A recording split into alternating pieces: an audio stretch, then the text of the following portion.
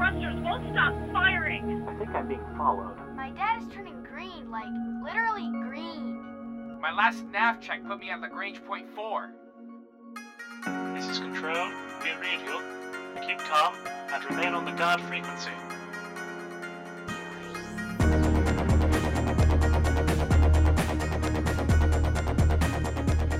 Welcome, pilots. You've tuned to the guard frequency, because as all good pilots know, when you're out in the deep black, you want to keep one ear on the guard. This is episode 271 of the best damn Space Sim podcast ever, recorded on Friday, August 16th, and made available for download Tuesday, August 20th, 2019, over at guardfrequency.com. I'm Tony. I'm Jeff. And I'm Ken Shadow. And this week's streaming services are brought to you by HenryNet Weber Tubes. Right, Tony? That's right, Ken Shadow. Remember, folks, Guard Frequency is not a one-way conversation. We welcome your comments over at guardfrequency.com and discord.guardfrequency.com. You can also reach us on Twitter at GuardFreak. Your feedback is an important part of what we do, so hit us up and tell us what's on your mind. If you like what you hear, you can subscribe to our shows at feeds.guardfrequency.com or by searching for us on iTunes. And if you're not doing anything on Friday nights, then you should come and join us at 10:30 p.m. Central as we record Guard Frequency live over at twitch.tv/GuardFreak. Do you like what we do? Want to help us make the best damn Space Sim podcast ever? You can always support the show by visiting our website, clicking on the Patreon logo, and becoming a regular subscriber. We want to thank all of our Patreons who support us week on week. We hope you'll consider joining them, because the more support we get, the better show we can make. Just head over to our website and click on the big Patreon logo to help out. And don't forget about our sister productions, Priority One and Heroes Rise. Priority One covers all things Star Trek, from the TV series to the MMO, the novels, the movies, and everything in between. Be sure to check them out over at PriorityOnePodcast.com. Heroes Rise brings you up to date with the world of Dungeons & Dragons. Learn all about their latest publications, tools, tips, tricks, and traps in less time than it takes to skin a shivering wyvern. Head over to HeroesRisePodcast.com to discover their secrets. And the housekeeping is done, so let's get on with the show. What have we got in store this week, Tony? In this week's Flight Deck, we bring you all the headlines from Simulated Space, including the latest news from Elite Dangerous, Rebel Galaxy Outlaw, and No Man's Sky. Next, we'll get the news from the Deep Black with Spencer McDunn on Galactic Public Radio. After that, we continue our audio adventure, Guard Frequency Origins, Tallying Bandits, and Calling No Joy. Finally, we open up the feedback loop and let you join in on the fun. Lace up your booties, campers. It's time to head out to the flight deck. 3175, Port Bay, hands on approach, trigger screen, call the ball. Don't get technical with me. Here are the top news bits from the world of Space Sims. No Man's Sky 2.0 was released, and wouldn't you know it, it was not 100% rainbows and puppy dogs. Hashtag Henry was right. Elite Dangerous offered a little more clarity on the subject of the Galnet narratives, and a little more technical detail on the background simulation. Everybody go find your statistics textbook. Rebel Galaxy Outlaw was released, and everyone needs to read the manual and come back next week. So, we were all very excited about the release of Rebel Galaxy Outlaw and No Man's Sky last week. Not everyone was excited about it. Everyone was very excited about the release of No Man's Sky 2.0 and Rebel Galaxy Outlaw. I installed it on my computer. I haven't played it again yet, but I installed it. Damn it! So when I played you say a lot of VR, a lot of No Man's Sky VR. Let's break this down. Let's break this down slowly. I think we can start from the assumption that Jeff did not install No Man's Sky. I think we can start from that assumption. Am I correct on that one, Jeff? Yeah, absolutely. Okay, all right. I'm glad I can. You didn't uninstall it to begin with. Ha! That's right. There's nothing there to uninstall or install. So that one's checked off. Now, Brian, you just said it. Which it did you refer to? Whatever copy I have on Steam. Well, that could be. Since Rebel Galaxy Outlaw was a only Epic exclusive, Epic launcher release, then by process of elimination, I infer that you installed the update to No Man's Sky. Yes. Okay.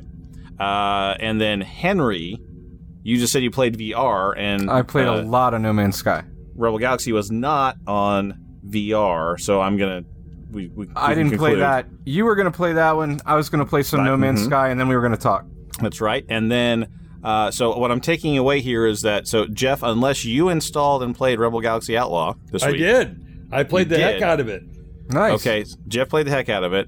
I installed, I think maybe I'm alone in this group, I installed and played both of them over the very brief time. Came out Wednesday for Rebel Galaxy and Thursday for No Man's Sky. So let's start off with Rebel Galaxy. We'll start there. And Jeff, you said you played the heck out of it. Yep. So take the lead. Give us first impressions. Don't give any story away, but tell us your experience and your impressions. Well, right off the beginning, I was impressed by the graphical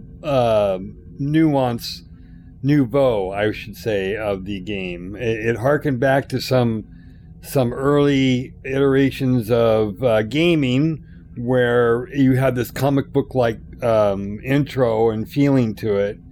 And I got to say that the graphics are great.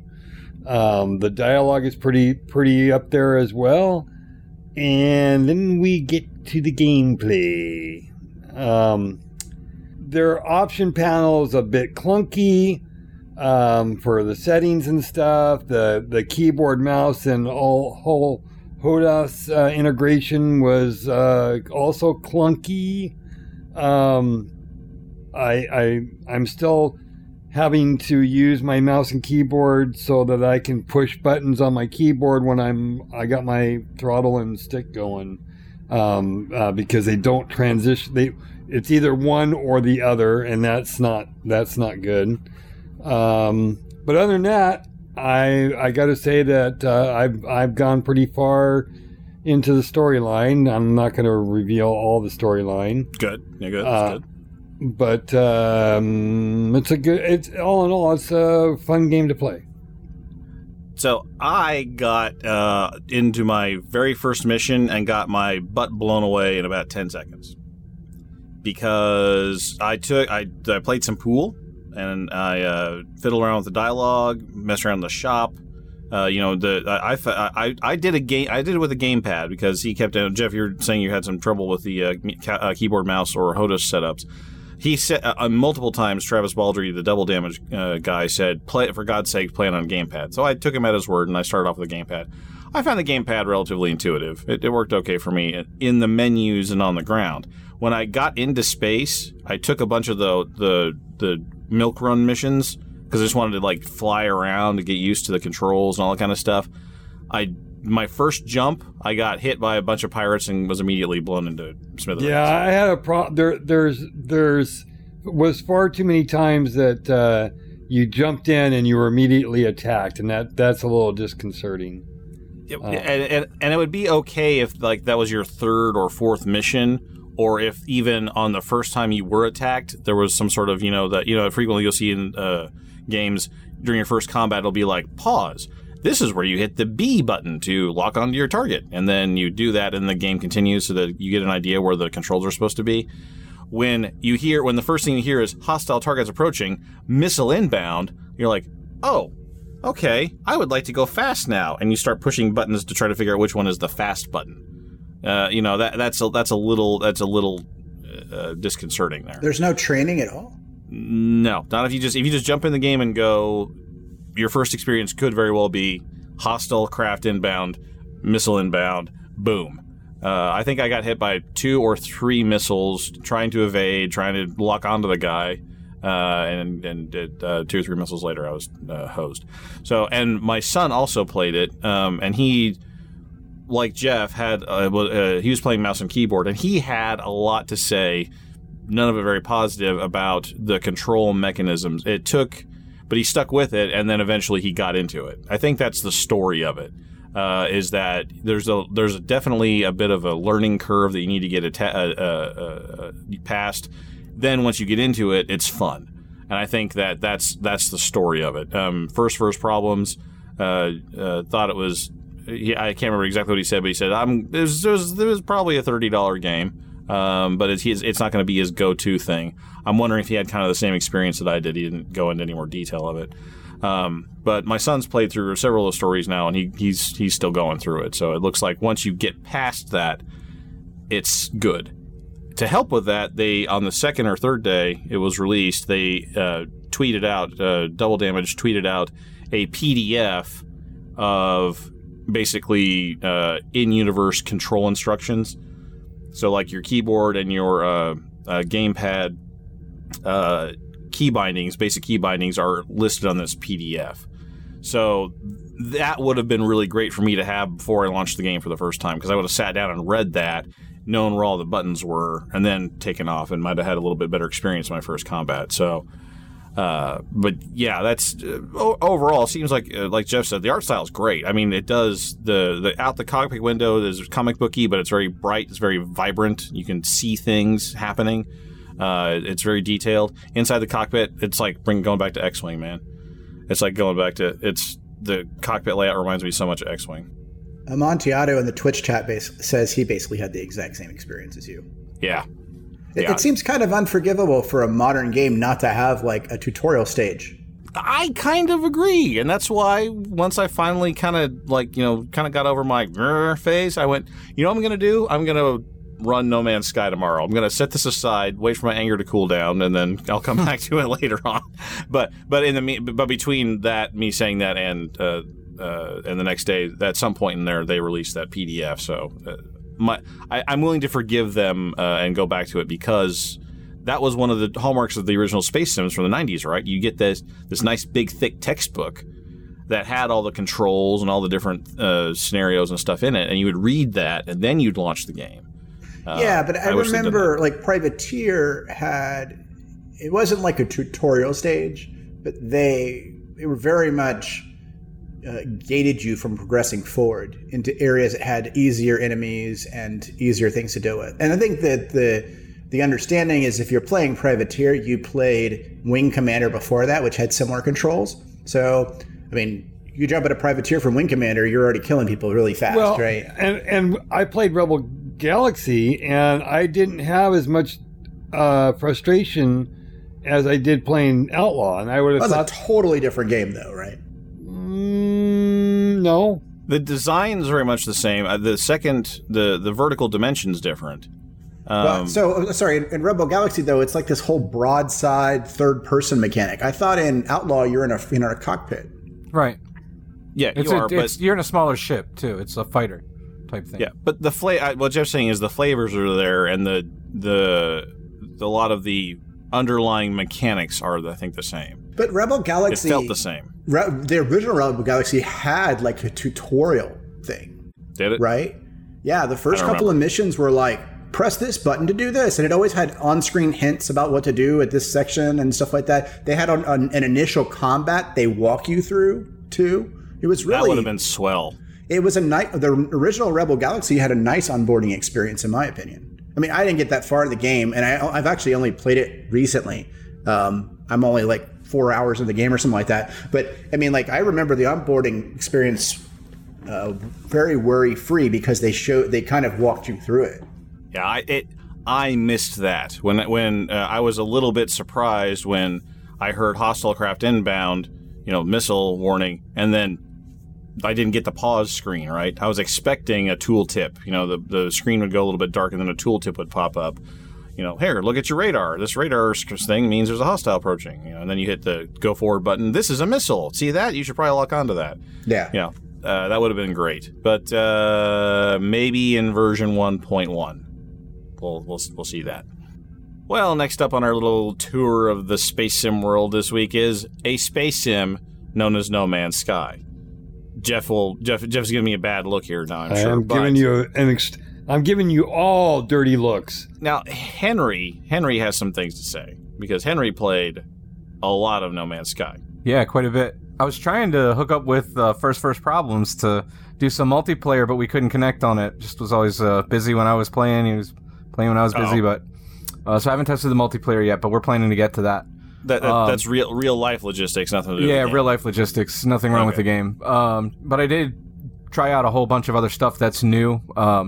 And I gotta say, what I expected from a No Man's Sky release was a bunch of bugs and some cool features that look like they're going to be great when they finish polishing them.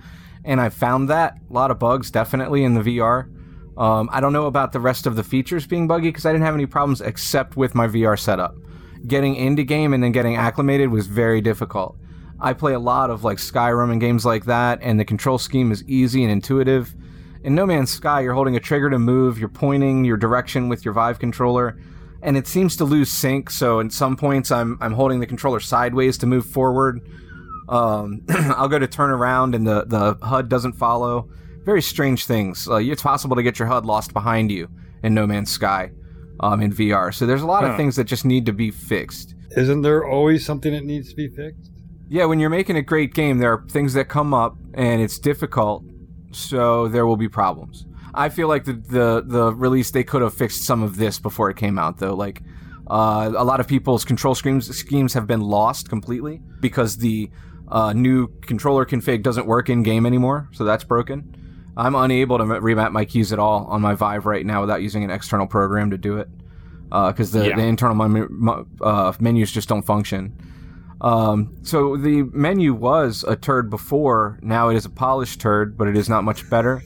I would like to say I appreciate them adding a checkbox that says hold for delay, which may have been in there before this update, but I've been dying to not have to hold down my stinking controller button to select anything in the menu. Right, for the little circle to go around? Yeah, so that is a thing of the past. I don't know if that was this update, but I just noticed it personally.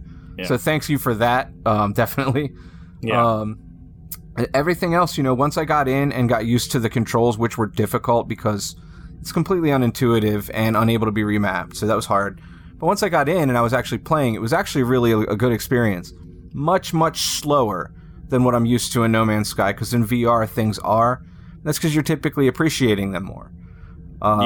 There's more of a ooh and ah factor looking around. Yes, and that's definitely happening when I jump in my cockpit by reaching up for the spacecraft, pulling on it to open the cockpit, and then I get in and I grab the stick. You're actually grabbing the controllers, which is something I feel like really adds something to the experience. I like that virtual stick feel, and I managed to get good at flying. Some people have complained that there's no way to roll. I'd like to let you know you can roll if you're in Vive controller. You use the control pad to roll on your joystick hand instead of twisting or something with the stick. It's not readily apparent that that's possible, but I've seen some posts that people say they miss being able to roll. That seems to be, that was, my experience was pretty similar. I've got the Windows mixed reality. Henry, you're working with the Vive, right? Mm-hmm. I've got a Samsung headset, and Windows mixed reality, I got into the game, but the controllers just did not work. They're going through Reddit and some of the forum posts and stuff like that. Apparently, Windows mixed reality is not supported, but that's not readily apparent because Steam VR, it was released for Steam VR, mm-hmm. and the Steam VR API supports Windows mixed reality. So it's that these are things that maybe should have been a little more clear. Maybe I'm gonna go ahead and chalk this up once again under a little bit of a communication problem. Again, small studio. Maybe they were making some assumptions without some good data, but yeah, they should. If you're going to say Steam, we're releasing on Steam VR, what does that entail? Well, it entails support for Windows mixed reality because Steam VR supports that. Yeah. So, but it's a very nice virtual environment to look at, but I just couldn't do anything there. I did hear that, and I don't know what the procedure is, but I had read. Someone said they got their controllers working by telling Steam VR that they were using a Vive when they were using a mixed reality headset. Mm-hmm. Is that something that makes sense to you? Yeah, it didn't make sense to me, but yeah. Well, in the Steam environment, you can, like you were saying, you couldn't remap controls without an external system. So in the Steam VR environment, you can go to the Steam VR sort of clubhouse thing, and in there you can make some manual adjustments, and one thing you can do is override what Steam thinks you're using as a controller. So I had the Windows mixed reality headset on, but then I told it I was using a Vive controller. I was able to get Steam VR to say, okay, yeah, Vive controller. And when I did that, that's when I was able to actually get into the game. Because prior to that, the game would just crash. It would just crash right out. But once I was using a Windows Mixed Reality headset and a Steam Vive controller, it let me boot into the game. And I could sit in my cockpit and look to the left and look to the right and look up, and it was pretty cool. And then I tried to like do anything, and nothing worked. I could trick it into letting me use mouse and keyboard, but even on the mouse and keyboard, like there's some, if you're in VR, some of those controls are disabled. Yeah, you can't point your weapon. Pointer. Right. You can't get out and point your weapon. I was trying to do the same thing because I became frustrated with the hand controls, trying to pick plants. So I thought maybe I could do them with the control, with the mouse and keyboard. No possible way, because your hand is always going to be on that controller. I even tried turning off my Vive controllers, and there's just no way to pick up an item. I had a really hard time picking up plants and things like that. In fact, accessing the Galactic Trade Terminal really pissed me off. I was there for like 5 minutes just swinging my arms, maybe not that long, maybe a minute, but swinging my arm trying to get the thing to find where it says pull to initiate it.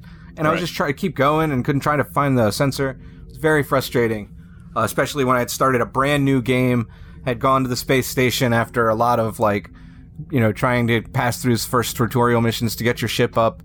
And I'd gone there to sell some stuff, and then no way to sell stuff. It's frustrating. I eventually gave up on the VR and just played the game for a little bit, and it was much like I remembered it. I mean, it was the stuff that Jeff always complains about, the survivalist aspect of it. You have to gather these resources and repair things. I mean, it's the same. It's largely the same game as it used to be. Still looks nice. Still is pretty. Still a very chill environment. Don't be in a hurry to do stuff. Take the time to smell the green roses or whatever the hell they are. Tuber plants, whatever tentacle monsters they've got there.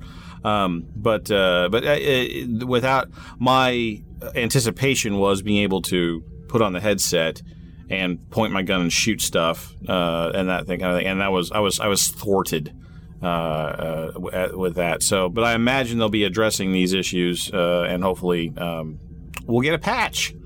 Under patch. So what I'm gathering is, and I've got a new name for this game now. So it's no, Jeff's really gonna. Where's Jeff's this really mute going. button, Tony? I don't know. There's one here somewhere. My Vive controller won't select the eject thing either. I can't do it. It's buggy interface. So what you're saying is Morpho Sky, and that's FAUX.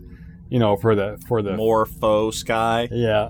I think he's reaching for that joke, like I have to reach for the trade terminal in broken VR in No Man's Sky. The sensor's not hooking up. He's reaching. He's just not getting it. But go ahead. Now, don't be bitter, Henry. I'm not. I actually enjoyed it. I was going to get to the good stuff next. You enjoyed not being able to click things. Before we get to the good stuff, did you guys have any performance issues? I saw some articles on VR performance being lacking. I ran it on a 1070 and a 1060, and it was fine on both, with settings on the standard and some settings up to intermediate or advanced. I think it's the second setting for them, because there's only 5 slots you can choose, standard, intermediate, good, and better, or something like that. Those aren't the ones, but you get it. Got it. So I had it very low, and then there's a guide online that said to pop 3 of those sliders up a little bit, and I did those, and I had no problems, and it actually looks really good in VR. So I didn't have any problems with that. I did have a problem with vertical sync, and page tearing was really, really bad when I enabled anti-aliasing. Really bad that I couldn't deal with it. It felt like I was looking at a world that was underwater. It rippled so bad. So I shut all the anti-aliasing. That's weird. Yeah, I didn't even realize the VR APIs would let it tear. Oh yeah, it was funky. It was really funky. I was only in there for a little while, just looking around at. I'll tell you, sitting in my cockpit doing nothing looked great, and I'm on a 1060.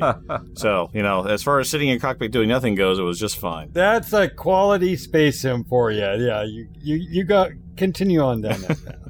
What I'm actually interested in with No Man's Sky that I haven't done with any other games, if it's got a VR option, I usually always play in VR. But with No Man's Sky, it's the kind of thing I like to sit with my laptop and just goof off on sometimes. There's a lot of grind, and you can, mine resources and things like that. I don't know if I want to stand for all that all day. So I feel like I might run it on my laptop and do those kind of things, and then when I want to play VR, I can pop in and do that. And it's seamless, your save game, and everything works, so you can do that on 2 different machines with Steam Sync. So that sounds really exciting to me. I'm looking forward to that. I'm going to be in and out of VR There's going to be times when it's good, times when it's bad. Are you said you're standing while playing this game? Yeah, I play in room scale, so I'm up walking around and stuff. Does that add anything to No Man's Sky? I mean, I'm just up, so it's more like I'm standing in the world. I mean, if I want to sit down, I could, but I tend to stand when I'm gaming, like in VR anyway. Just because if I'm in a VR game, my character's standing, and I feel silly sitting with my knees at chest height.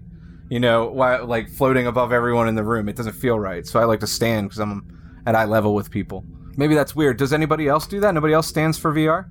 When I played Fallout 4 and Skyrim, I've sat. But every once in a while, like if I do a scene change or transition or whatever, I'll wind up crouched almost, and I have to reset the level. To pop back up to be standing height. I stand for games that require standing, like Beat Saber. But if it doesn't make me stand, I'm not standing. This game comes to me. I don't come to the game. Yeah, it's my world. I think it's more immersive to get up and be able to turn around and actually look around. But with a Vive, you have room scale, so you can actually walk across the room in a lot of games. Like you could stand here and walk 5 feet over this way and open the door of a car in Arizona sunshine. Mm-hmm. It's all really, really immersive. So I'm just used to that. So I probably don't need to stand, and there is no walking around in No Man's Sky. In fact, it tells you don't leave the play area. But I'm used to it, I guess, so that's why I do.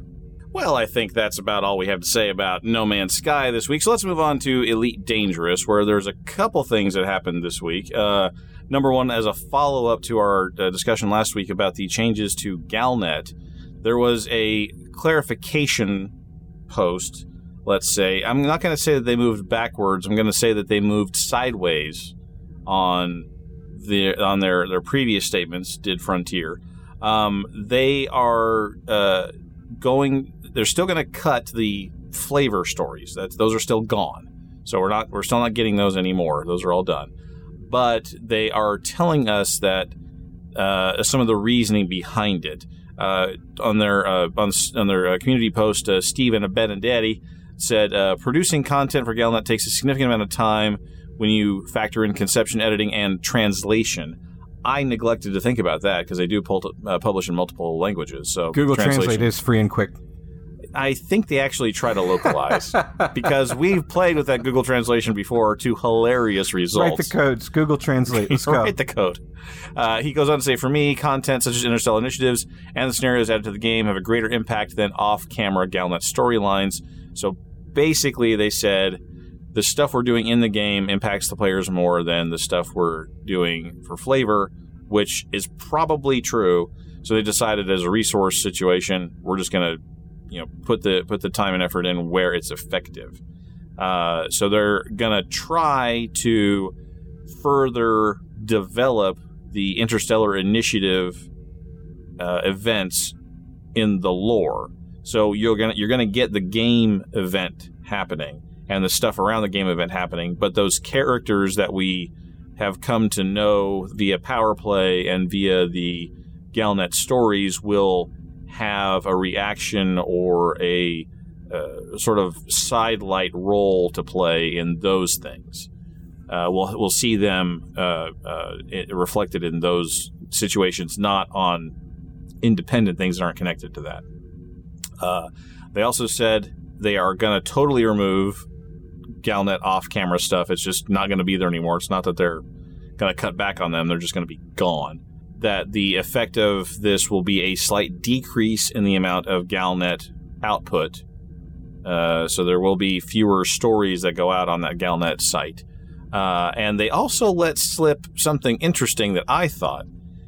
They said, is the team understaffed? That was the question, a frequently asked question. Their response is, no, not at all.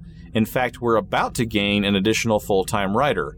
But we have an ambitious production schedule ahead of us, and it was therefore necessary to reposition the writing team so it could properly support that schedule. I have a question. Shoot, what's your question? What the hell are they going to do with the new writer, because they don't write anything except Galnet? What do you think? Let's speculate, because we're good at that. What might that be? They're not going to write tutorials either. Like, what do they do over The at tutorials Frontier? should already be done or close to being done by September, so the tutorials are probably already written. What else are we expecting to see in 2020? I'm not sure what they'd use a writer for. That's serious. Like, I'm serious. that's what I'm thinking is that there will be a much stronger narrative component to the expansion. That's what I see this as a signal of. There's going to be these guys. So when you get your space legs and you go out in space stations, occasionally NPCs will have question marks above their heads, and you can walk up to them and get some dialogue and talk to them and stuff. And then it takes you to an exclamation point. Yeah, something like I anticipate. I mean, if again we're making some assumptions here, but I think they're good ones. Assuming the space leg rumor is true, so we're going to get the space legs of some kind in the 2020 expansion. Assuming that it's going to be centered around a Thargoid type environment on the ground, that's going to be a major feature of it. I think that's a good assumption. Near the Witchhead Nebula, I think that's a good assumption. I suspect that you're going to say, as Ken Shadow was saying, interactable NPCs that are going to need dialogue boxes. You're going to see story, quote, quote, story missions or story justifications for activities that you're going to see. You're going to need to have Sector 4 requires help. Back up to, Space Station Alpha. You're going to have that kind of stuff that's going to need to be written, recorded, typed out, and all those things are going to have to be fleshed out. And also, I would imagine that if it goes the way that many, live games, first-person shooters go, there's going to be additional raid content from time to time, special missions, all that kind of stuff that will be released on a monthly or quarterly schedule, something like that. So I imagine that new full-time person and whatever existing writing effort is going on right now is being redirected to producing that. That's my guess. But I think it's supported by what we assume to be true so far. A lot of assumptions there, but hey, we speculate on everything. I love the game we're building, right? But I think that's what's going on here. But yeah, no more fluff, no more stories. Seems kind of irreversible, but hopefully, again, this is one of those things where we have a bit of a content drought now because everything will be super awesome in about 9 to 12 months. And that means they should not drop the simple little thing they're doing. I get that translating sucks, but I really think I think it shouldn't be that hard. You write a story for us every week that is in the Galnet flavor. I mean, come on, Tony will do it. Yeah, my rates are reasonable. I type a lot. I learn the English language. I edit myself. We can record stuff. Yeah. We'll get Tony to write it. Yeah. We'll get Google Translate. Shiv can send it through Google Translate, and we'll send new articles to Frontier every Monday. Well, we can do some translation right here. I mean, I speak English and bad English. Tony speaks legalese. That's like 3 of the main languages. That's 3 of the main languages right there. Jeff, that's great. Jeff, you speak Old Man. I do, and Scottish. Yep. I'm sure somebody here speaks Klingon. Henry? I speak Charlie Brown. Wah wah wah wah wah wah. We've got major talent here that just big time localization. Anticipated. We got That's right. this, guys. We got this. Saving Frontier. So there's that. So that was the news on that front. So it gave me a chance to speculate on what I think is coming. We'll find out if I'm right or not in 2020 when they announce the expansion. But they also had something else, which was a little bit of a rehash. But it was new to most of us. They had a presentation at LaveCon that had to do with updating the background simulation and what they got kind of under the hood of updating the background simulation. It's very statistics intensive, talking about S-curves and standard deviation in user inputs on versus user outputs on stuff. It got a little into the weeds for me, but the gist of it is that the takeaway that I got was conflicts and violence in the system is now handled separately from economics. So if you're into the background simulation and you're fighting a war, that's different from when you're doing trading stuff. And the other thing that I took away from it was if you do a little bit of something, it doesn't really count. If you do a whole lot of something, the extra whole lot you do doesn't really count. There's this sweet spot in the middle where when you do a little more, you get a lot more out of it. That's the takeaway that I got. So if you're going to play the background simulation, just doing a little bit, that's very nice. You get a pat on the back. If you do a whole lot of it, you're not really helping anymore. Your effectiveness has petered out a while ago. But there's a spot in the middle where you're really, really effective, whether it's hauling cargo or shooting down bad guys or collecting bounties or turning in trade data. they want the encouragement is that they want you doing a bunch of different things to a medium amount. That's the design goal of the system. So if someone else has watched that and wants to tell me I'm wrong, I'd be happy to be wrong, because that was my understanding that I took away from it. I don't know if that's exactly correct or not, but that's what I got from it. And until someone tells me I'm wrong, that's how I'm going to proceed under that assumption. So I don't suppose anybody else watched that at all, because there were a couple times when I had to rewind and go, "What did you just say, man?" It was Dav. He literally wore a white coat and he had his name sewed in on the top like a doctor, like a laboratory scientist. He was missing the pocket protector, but that's it. That's the only thing he needed to complete the ensemble. But yeah, so he went through and explained all the stuff on the background simulation. It's up on the Frontier YouTube channel if you're inclined to watch it. I'm sure that Werechul and Akrosi will want to weigh in on this at some point for us over on our Discord in the Squadron Ops channel. So if you're interested, come by our Discord, discord.guardfrequency.com, and say hi and watch them take that apart. So that's that. Well, and I think we're going to be done there because we're all caught up on space sim news. Now let's get it caught up on space news with Galactic Public Radio.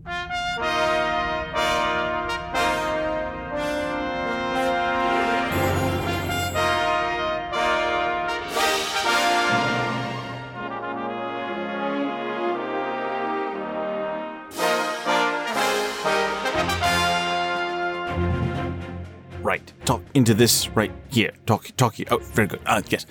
Yes. My name is Guard Frequency Response Associate Director Richard Clemens. I regret to inform you that Galactic Public Radio's funding has been temporarily halted. Yes. Galnet, which was formerly a sponsor and underwrote most of the cost for gathering stories, has stopped. And we will be searching for a new sponsor for this program. So we intend to bring you back Spencer McDunn and the other guy, what's his name? Yes, that Furnace fellow. He will be back as well, and just as soon as we possibly can. But until then, please enjoy the sounds of dead air silence. Yes, like that. Thank you. Good day.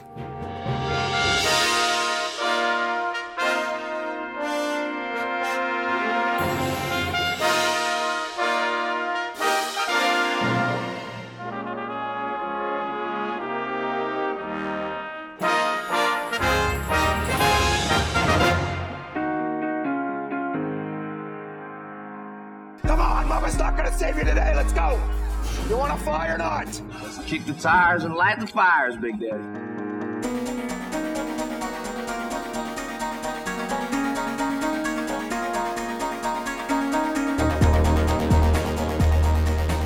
Has Ale had a chance to look at the Coriolis link? I can see a Cobra coming in. Is that 3 of them? There's 2 Cobras that you can see. Okay. 2 of them are definitely configured in this manner. And then there's a 3rd blob that you can't get a lock on. And then there's a 4th blob kind of hanging back. Okay. So the 2 Cobras, I can see them and I can tell their loadout a bit from the sensors. Mm-hmm, you can. A couple of pulse lasers. There's mining stuff and refineries. They're not like super combat ships from what I can tell, right? Golly, that doesn't appear to be. Why don't you roll a tactics check? 6. Yeah, it's kind of seems weird, doesn't it? Yeah, seems odd. But they're burning in. They're headed straight for the base, and they're not stopping. They're coming in hot. That's why the automatic sensors painted them, because it's not like they're spooling in for a landing. No, they're coming in hot. So they're definitely coming in to attack. They're definitely not specifically attack craft, and we don't know whose they are. So all I can tell is we've got a couple of these coming in. I'm not sure what to do with that information beyond tell everyone that that's what's coming. So I'd like to be on comms telling everybody. Yeah. And Valis is still here at this point. Is she in the room with me, or is she in the room with Skin Shadow? She's still hanging out with Mandan, but I mean she can hear you on the comms, and she says those craft are hostile. They were painted as hostile by the computer. Nothing has stopped it. Have we tried contacting them? Are the communications facilities still active? That I don't know. Can I try to communicate from where I am? Yeah, because dude was sending an email from here, and he broke the other thing, so I should be able to call. Roll a computer check. 12. 12. Yep, you find the console easily enough. You key the transmitter, and you say, "Who's approaching craft? Who's coming in? We're identify yourself. We've got weapons aimed at you, and we're ready to fire. Identify yourself now." No response. All right, that was helpful. All right. The AI says, "By my estimates, there are less than 60 seconds until they're within weapons range. Would you care to designate targets?" Yeah, I think the AI needs to fire on the approaching Cobras. Either one of them, the two that are closest. But she can't target the other two, right? The distant craft? I don't see a point. They're all together, I thought. There was one hanging back, there was one that was unidentified, and there were two Cobras. Yes. The Cobras don't seem as much of a threat, so I would identify the one you can't. I would shoot the one you can't identify yet. I figure she'd probably hit the one that, or the AI would probably hit the one that's clear on resolution. I have solid locks on the two that have been resolved sufficiently to identify them and their loadouts. Attacking and scoring a successful hit on the other two craft is a lower chance. Yeah, I would fire on a Cobra. I have a number of missiles at my disposal. I have 16 in total. How would you like me to allocate them? That's a tactical decision for Valis, right? I told her what's coming. She says, "You're the computer expert. If the computer tells you what it can hit, just hit something. Shoot at anything." I say fire a missile at each of the Cobras. You have 16 missiles altogether. Do you want to hold some back? Yeah, you want to shoot them all at once, or what do you want to do? One missile at each Cobra, right? Or do I want to fire two at each Cobra? Guys, somebody chime in here. Yeah, it sounds like a great idea. Let's do two at each Cobra. And two at the one that's a blob. I would hold them until they get close. Don't shoot till you see the whites of their eyes, right? Because it's a chance of missing. There are approximately 30 seconds until they're within weapons range. Fire on the Cobra. I'm in the room. Fire on the Cobras. 2 missiles each. Hold everything else. Launching. All right. So off at the distance somewhere, you hear whoosh, whoosh, whoosh, whoosh, and here we go. That is not awesome. Well, but you do get a little bit of a bonus because you do have an AI helping you. So with she gets a +3. She's going to get a +3 on those. So we've got a miss and a hit and a hit and a hit. So the Cobra, the lead Cobra, the one's like a little bit ahead of the other one.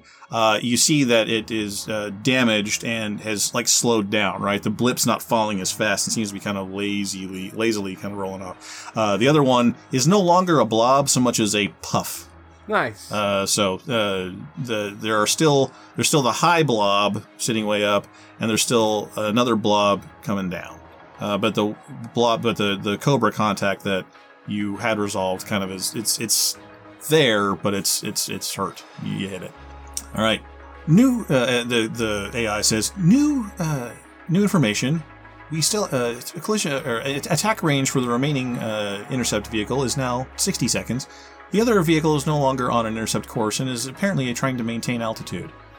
Great. So we popped one. One is trying to survive, and another one is still approaching. Then one is still hanging off in the distance. And you still have 12 missiles left to go. Is this still me commanding these missiles? So I just keep going? There ain't nobody else in the room. Awesome. I want to fire one more missile at the Corvette or the Cobra that started to drift off, because I don't want him to swing by and try to get our guys running for the ship. And I'd like to fire like 3 missiles at the unresolved target. Okay. So we're going to do it again. One missile headed for the Cobra doesn't get a +3 anymore because it's not constant bearing decreasing range anymore. You had told him you had guns, and now there's off at an angle. She's only going to roll a +1 this time. Still manages to score it. That thing turns into a little puffy ball too. 3 missiles to the asp, you say? Yeah. Is that what it is? I mean the other ship. It sure looks like an asp to me. Told you it was bigger. Okay. So all right. So then we get a 4, an 8, and a 6, and those are all +1. So we get a miss and 2 hits. The other blob is more substantial. It's a more substantial blob. So it appears to be you score hits, you see the hits happen, but it's still coming. But now it also kind of peels off. It's no longer coming hot and heavy for you, and it peels off. He lost his escort too. He learned that was dumb. So we've got how many missiles left? There were 16. We fired 16 total. 4, 5, 6, 7, 8. We have 6. We have 8 left. You still have 8 left. There's 8 missiles left. All right. So with all these missiles firing, nobody else has come in still, right? I'm still going.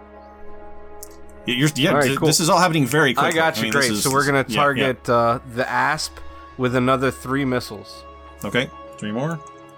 Oh, and a natural 10 gets in there too. So with the next 3 that get in there, it's going to be a miss and a critical hit and a miss. So you managed to hit him hard, and with that, whatever was sort of jamming the signal or whatever comes down. It stops, and also because I kind of gave it away. So it's so again, nice timing on the natural 10, Henry, because now you can see this too. You also see this thing here, but with the time that it took to do that, we are now going to go over to Adira and Rexford, who the change of course had 2 purposes. Number 1, stop flying straight where the missiles are coming from, and number 2, head for the very obvious and very large Federal Corvette that's parked a couple of clicks away from the base. So we didn't put like a tarp over it. No, why would you? You're coming in to see what was going on. I mean, and the landing was very obvious to everyone, and you were spotted by some presumably ship. So it's not like you were surprising anybody.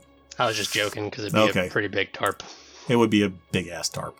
All right, but so you're barreling towards that thing, and a spaceship is on its way to you, and it's going to take some pot shots at you.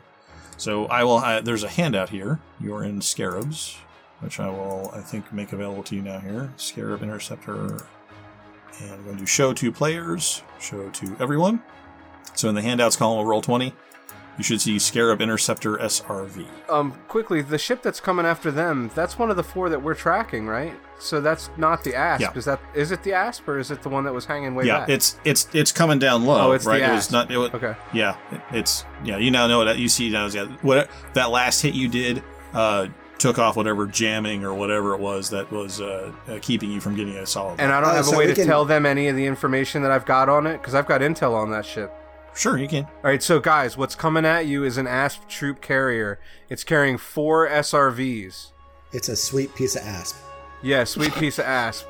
4 SRVs, and it's got subsurface displacement missiles, seismic charges, pulse lasers, mining lasers, and abrasion blasters. It's another. What's all the mining equipment? I don't know. Got any other good news for us? Yeah, the AI's online, and we took out the 2 lead craft. And the 4th craft is hanging back and hasn't engaged yet. So you've only got to deal with this single Asp. I'm not sure how long it is till it gets to them, am I? It's looks just about on top of them, right? You can tell them it's on. Yeah, it's on top of you guys. You know what? So the SRVs are bad for our SRVs as well. So if that thing touches down, that's not good. It'll take them time to deploy, and then they'll have to catch you. And that higher ship, I bet that's the higher ship we saw earlier. Oh, for sure. It's the carrier for whatever these are. The one that we saw in a higher orbit when we were coming in originally to the planet. Yeah, that's what I'm saying. It's like whatever the home ship is for these things. Yeah, that was what was there, I'm sure. I'm agreeing, yeah. Thanks for taking out those lead craft. We'll hopefully survive this Asp. All right, so it comes in. It's going to strafe you guys. Well, actually, you decided to be stealthy about it, so it can only target one of you at a time, and because you're being a little more tactical about using the terrain and stuff, so it can only target one of you. So here we go, and it's going to be if it's 1 to 5, it's going to go after Rexford. If it's 6 to 10, it's going to go after Adira. 3. So Rexford, you're on the hook. Here it comes. Awesome. All right, so it's going to get a +3 to attack, so that's a total of 8. And so you can roll your vehicle pilot. You can add your vehicle piloting to a roll, and the agility of the SRV. Agility's 4, so that's a 10. 10, so you beat it. So he misses. You're able to dodge out of the way. Good job. And it's going to pull up a little bit and come and swing around, and also it's going to now find Adira. And that probably also misses because I rolled a 2. I imagine with the +3, that's a 5. With the +3, that's a 5. So Adira, if you got a vehicle piloting skill, if you have a vehicle piloting skill of 1, which you get that you get a 1, and the agility of the Scarab's a 4. So do you want me to roll? Yeah, I do actually, just in case you get a natural 1. Okay. I do actually want you to roll. So it's 1d10 plus the vehicle piloting plus agility? The agility is on the card for the Scarab, and then your vehicle piloting also goes on there. Okay. 9. Yeah. So you dodge too. Apparently the wounded bird is not shooting very straight right now. All right, so that'll be its turn. That'll be its first pass. Gonna go back to Henry, and you still have 8 missiles. I think so.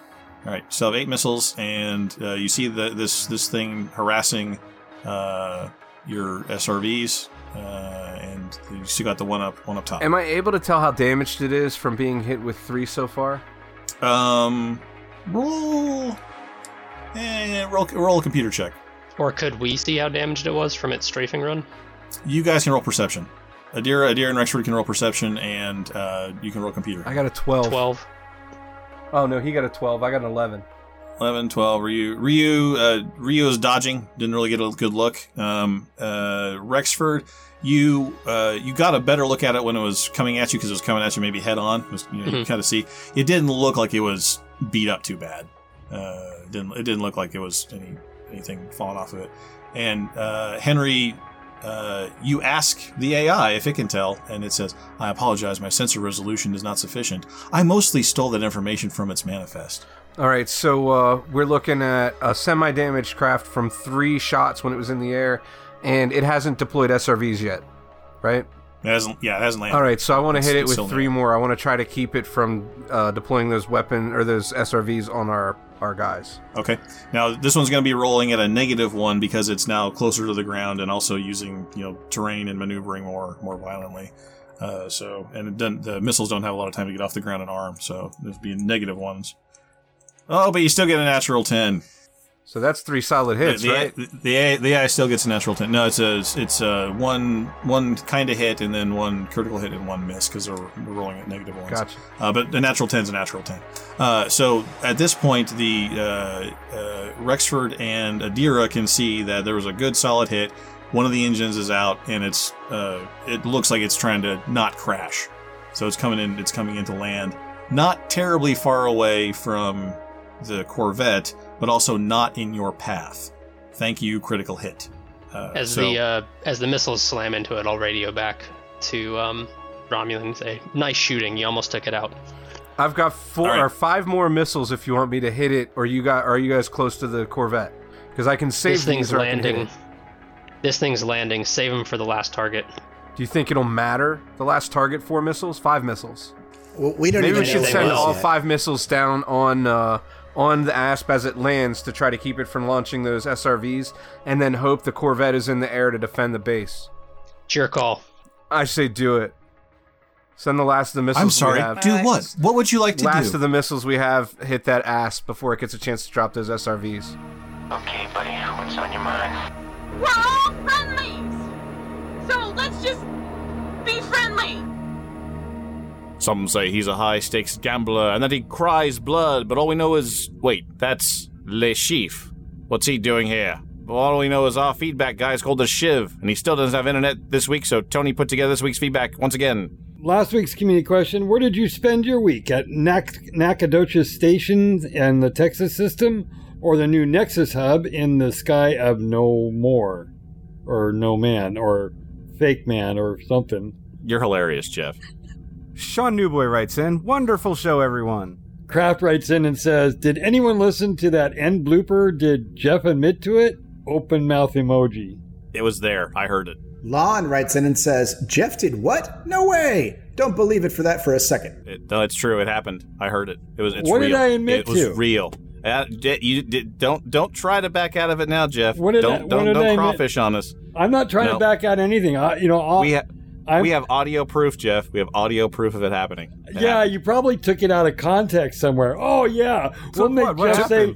There was no context. It was just a flat-out statement, bold as brass. And I'm glad that you taken that stand. It takes a brave man to admit that he's been wrong for months and years and just come right out and say things like that. I was really proud of you. Whoa. It was really great.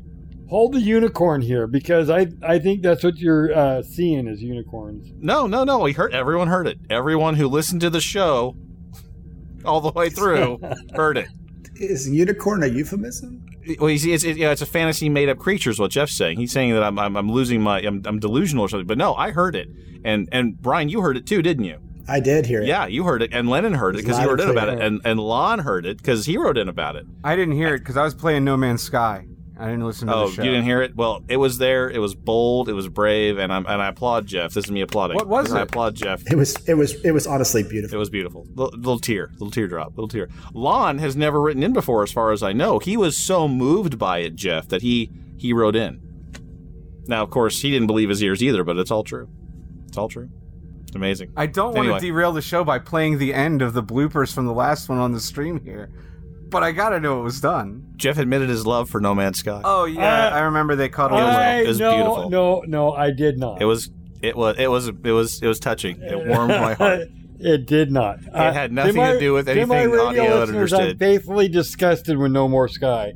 And No. It had nothing to do with our audio editors playing around and splicing your voices. They have never ever done before to anyone else. Yeah, they can make it's forever on the internet. I don't know how I pissed them off, and I mea culpa, but please correct the situation.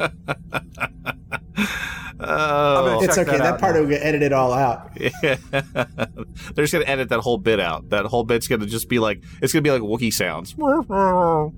Yeah, because that's so. Yeah. Alec Turner writes in and says, "Meh. How come you didn't plug the new Buckyball Ray? Oh, you did. Well, heck, now I got nothing to complain about. Cheers, guys. Love the show. Where did I spend my week? Spend it at that cursed ridge on Pomesh 2C, latitude 13 degrees, longitude negative 60 degrees, repeatedly hurling SRV after SRV into the canyons far below. And then, finally, at 7 a.m. this morning, I plowed into the Black Run finish line and exploded in the sweetest ball of flames you ever saw. Booyah, Brabston. I'm back on the podium." Well, I guess a win is a win, even if you're picking up the pieces of your ride after it, right? I mean, you leave it all out there on the field. Way to go, Alec Turner. That's how the professionals do it. That's right. Don't try this at home, kids. Don't leave anything out there on the race course. Don't take anything across the finish line. Just leave it all out there. Rebel writes in and says, "Good show, thanks. I wasn't trying to upset anyone. I was supposed to be in good fun." And Rebel, it's always in good fun. We have nothing here but good fun. So you didn't upset it. You didn't. No. Yeah. Keep writing in, Rebel. I mean, the whole point of this show is to argue about stuff and then still be friends the next day. That's the whole point of the show. So keep writing in, man. Keep writing in. Exactly. Ken from Chicago writes in, "As far as the ballista, tanks, cyclones, dragonflies, USO rovers, and other land vehicles in Star Citizen, fess up. The real complaint is less about including a ground game in your space sim and about the lack of compelling news and about gameplay features and more, hashtag 890 jump delays. If CIG announced Star Citizen gameplay features, e.g. salvaging, farming, jump points, playing mini games like billiards, cards, darts, etc., or actual story elements from Squadron 42, including character breakdowns, you all wouldn't bat an eye at an army of land cars, fleet of boats, etc." I kind of think that's probably true. Hashtag fess up. Hashtag fess up. I think he does make a good point. I mean, it seems like there's only like one or two items that come out every week, and it's usually this ground bit or that ground bit. But there is a lot of content that goes in the background, and I for one recognize that. I think that we're all at this long stage of the drawn out game. We're all a bit frustrated. So at this point in the year, everything gets saved for CitizenCon too. So the only thing you're going to see from here to October is fluff. Yeah, and I for those waiting for big fireworks at CitizenCon, I would say probably not, because they're holding all the stuff back for Squadron 42. I mean, that's what they've been working on. Everything is second fiddle to getting Squadron 42 pushed out the door. We'll get a release date for Star Citizen at CitizenCon, right, Ken Shadow? No. I think we'll get a release date for Squadron 42. Not a release date, but a playable date. Yeah, they already said it's supposed to be beta next year. So yeah, but they're not going to give a release date at CitizenCon. It's still that would be utter foolishness. I think we're going to see a lot of footage at CitizenCon for it. It would not surprise me to see some of the things that Ken from Chicago is talking about here, like character breakdowns. We may see, some of the people we've already seen, right? We'll see the guy from Game of Thrones. We'll see Mark Hamill. We'll see Gary Oldman. We'll see a cast of characters type thing and get some clips probably from the narrative, just like little like a trailer, like a mini trailer. Now there's a sequence to movie trailers these days. It's the stinger, the teaser, and the trailer, right? The first one that comes out, you just get like a little piece of it. The second one that comes out, you get a little more of the who and the what is going on, and then the last one you get like a little mini synopsis of we've already had the stinger and the teaser. I mean, we had that bit from Mark Hamill. We had that trailer with what's his name on the command deck last year or the year before. So we've already gone through the stinger and the teaser. We had a whole playthrough session of like one of the intro missions. Yeah, except they've probably scrapped that entire thing now. And come on now. I mean, do you think that's still a thing? I don't think the mission's the same anymore, but all those locations still exist because they're still in the monthly right. reports. But they've been refactored and I mean that whatever we saw, whatever we've seen, like the sandworm. That's all gone now. I think we can all just put that out of our heads. I think it's likely, like Ken from Chicago was saying, we're going to see something that will give us a little more of what the environment of Squadron 42 is going to be about. We're not going to see much of the story, but we will see some of the who's are going to be there and the what's going on, because I imagine they've got at least that part figured out. The cinematic cutscenes and that kind of stuff will probably be a little more on display. The game mechanics probably are still being hashed out. Some of the assets might not be in there yet. But I imagine like the backgrounds where people are on the bridge of the ship or in the mess hall or wherever they're at, those are probably pretty close to being viewable. So, but as far as gameplay goes, don't hold your breath. But so and Citizen Con's what, month and a half away? 2 months. It's November. It's like almost Thanksgiving. Oh, it's November this year. Okay, so 3 months away. But all right, but it's coming. So, but that's what I think you'll see. Jason Smith writes in and says, Project Genesis. Wait no longer for the perfect blend of ship-to-ship skirmishes and face-to-face FPS close-quarters combat.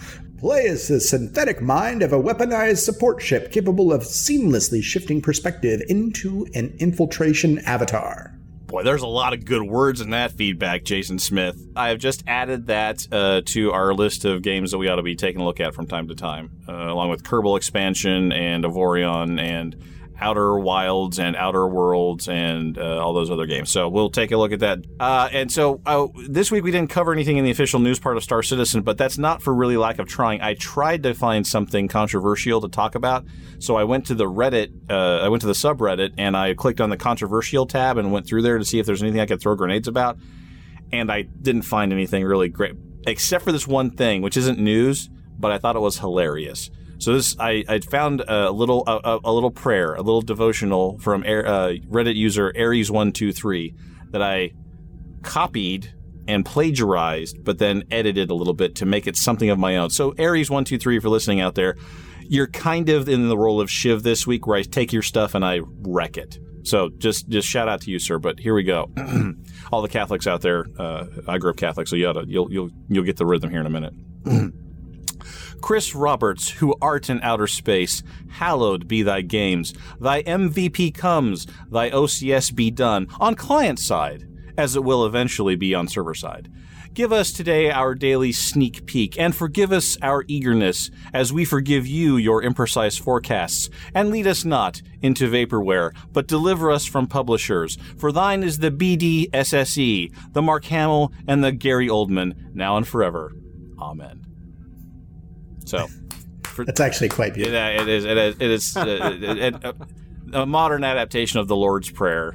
So excellently done. I feel a little bit blasphemous, and if lightning doesn't get me by the end of the show, probably the fires of hell are waiting for me. God's not going to kill you over a remix, buddy. It's all right. That's what you get for believing in deities like that. I mean, you know. Which one, Chris Roberts or God? God. Oh, okay. Yeah, at least we know Chris Roberts exists. All right. So anyway, hate mail will be coming. I have not been struck by lightning yet, but there's a long time between now and Tuesday when we release. Give it time, We'll sinner. let you know. That's right. We'll let you know. And this week's community question. Anybody got any tips or tricks for making No Man's Sky work better? Or at all? Did you guys have fun with Rebel Galaxy Outlaw? And otherwise, how was the show? Are we repurposing our localization teams for translation production? Or should we review our headset APIs for controller compatibility? Drop us an email, a tweet, or comment on our show's post, which you can find on our website, and look us up on Discord. And that brings us to the end of episode 271 of Guard Frequency. We'll be back with episode 272 on August 27th, 2019, so be sure to keep an ear out for our shows over at guardfrequency.com. We'd like to thank the entire team at Guard Frequency and the Priority One Network. Thanks to our community manager, Justin Silvery Bean Lowmaster, our artist Ben Multiverse Problem Sanders, and of course our audio architects, Mikey, Lennon, and Bill Harding. I really express my thanks to them. And you know why. That's right. He thanks you very much. And he didn't say it as, I thank them so much. So he really meant it. He really meant it. Thanks to our syndication partner, The Base, and a special thanks to Ronald Jenkins for his permission to use his music in our show. Visit ronaldjenkins.com for more of his work. But above all, we especially want to thank you folks for tuning in. If no one's listening out there, the deep black gets pretty lonely. Reduce thrust. 10-2330, Carol 15. Squawk 7700. Stay on the guard.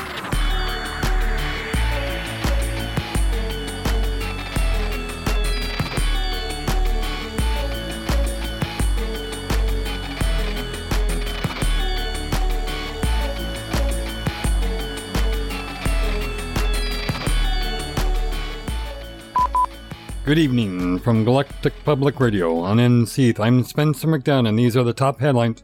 Wait, what? What do you mean I've been cut off? No more? This is all wrong. GFR management's going to hear about this. And I'm Henry? No, you're not Henry. No, you're not Henry. And I'm Ken Shadow. And this week's streaming services are brought to you by HenryNet WebTubes. Right? Oh, get the joke right. What HenryNet? What is HenryNet WebTubes? HenryNet Weber Tubes. What is that? The new joke is I just make up an internet company name for whoever is streaming that night. Oh. And it's just a weird comment. Yeah. When I listen to the show post broadcast, I skip over all this. You skip over. That's why you got to listen to the whole show, especially if you are on the show. You can also reach us up. Give us the reach around on Twitter. Yeah, give reach up us on Twitter. This is Tony, Flight Deck, Segment 1, Sync 1. This is Jeff, Flight Deck, Segment 1, Sync 2. This is Ken Shadow, Flight Deck, Segment 1, Sync 1. This is Henry, Flight Deck, Segment 1, Sync 3. 4. Because Ken Shadow should have been. Ken Shadow threw it all off. Man, I'm sorry. It's okay. We're going to let that go. I was supposed to be Sync 3. Yeah, so I'm going to go ahead and retroactively say it's Sync 3, guys. I'm sure everyone appreciates that. Okay. Yeah. So fix it in post, right? We'll fix it in post. We'll just fix the intro in post. If you just edit that before you sync the tracks, it's all good. Yeah. So the audio editors can basically cut these last 20 seconds and put it all in the blooper reel in 3, 2. Henry I was right. Read the copy. Henry was right. No, you got to put the hashtag in there. Oh, hashtag. I thought we weren't doing hashtags. Make up your hashtag mind, okay? Make up your mind. Do it right. Everybody go find your statistics test. Everybody go find your stutter. Everybody go find your statistics test. Statistics textbook. Everybody go find your statistics textbook. Questions, comments, concerns? I was busy playing No Man's Sky. That's fine. All I can think of is when you said medium is I think of the quote from Adam Sandler in his famous song, "At a medium pace." Wow, now that's a deep cut because I remember that song, and it has to do with things that I'm not going to talk about on this family show. That's we could fix it in post if you said a word. That's more than a word. It's a refrain. It's a you don't chorus. Sing the whole thing. It's a chorus, and it's a pretty great song. Kids don't Google that at home. At least wait till your parents go to bed and you can route around the safe search filter with a VPN of some kind. Okay. Anyway, I think you can find a link on guardfrequency.com. No, they can't. And visit us at a medium pace. Romulan Ale writes in and says, "Try it, Jeff." Henry, and I'm going to do a Tony. Read the copy. Oh, my bad. Henry writes in and says, "Try it, Jeff." Wait. He even got the Tony is the dick just right in there. Yeah, that was good. That's me. That's a K. It's not even a hard name. False narratives upon you. What? What Stop it. Whatever's playing, make it stop. I'm just loading up something I want to take a look at later because it's mentioned in Yes, but we're recording right now, so you can go ahead and not do that. Thanks. Full disclosure, I listened to something a moment ago myself, and I feel guilty because Jeff got caught. You and I should. Didn't. Now, but does anyone have any chips? To Jeff profess his love to No Man's Sky on our bloopers last week. So, well, that was show related. Yeah, but we couldn't hear it. Yeah, so it didn't matter. Really count. Does anyone have any chips that they want to eat or cats they want to step on? Yes, please. Let's do that now. I have some random beads. I have some random beads that I could make noises. Kinchano, could you belch for us extra loudly after you drink that beer? That'd be great. Let's just get all the noises done right now. All right. I'm done having fun at Jeff's expense, at least for the moment. Tentacle monsters.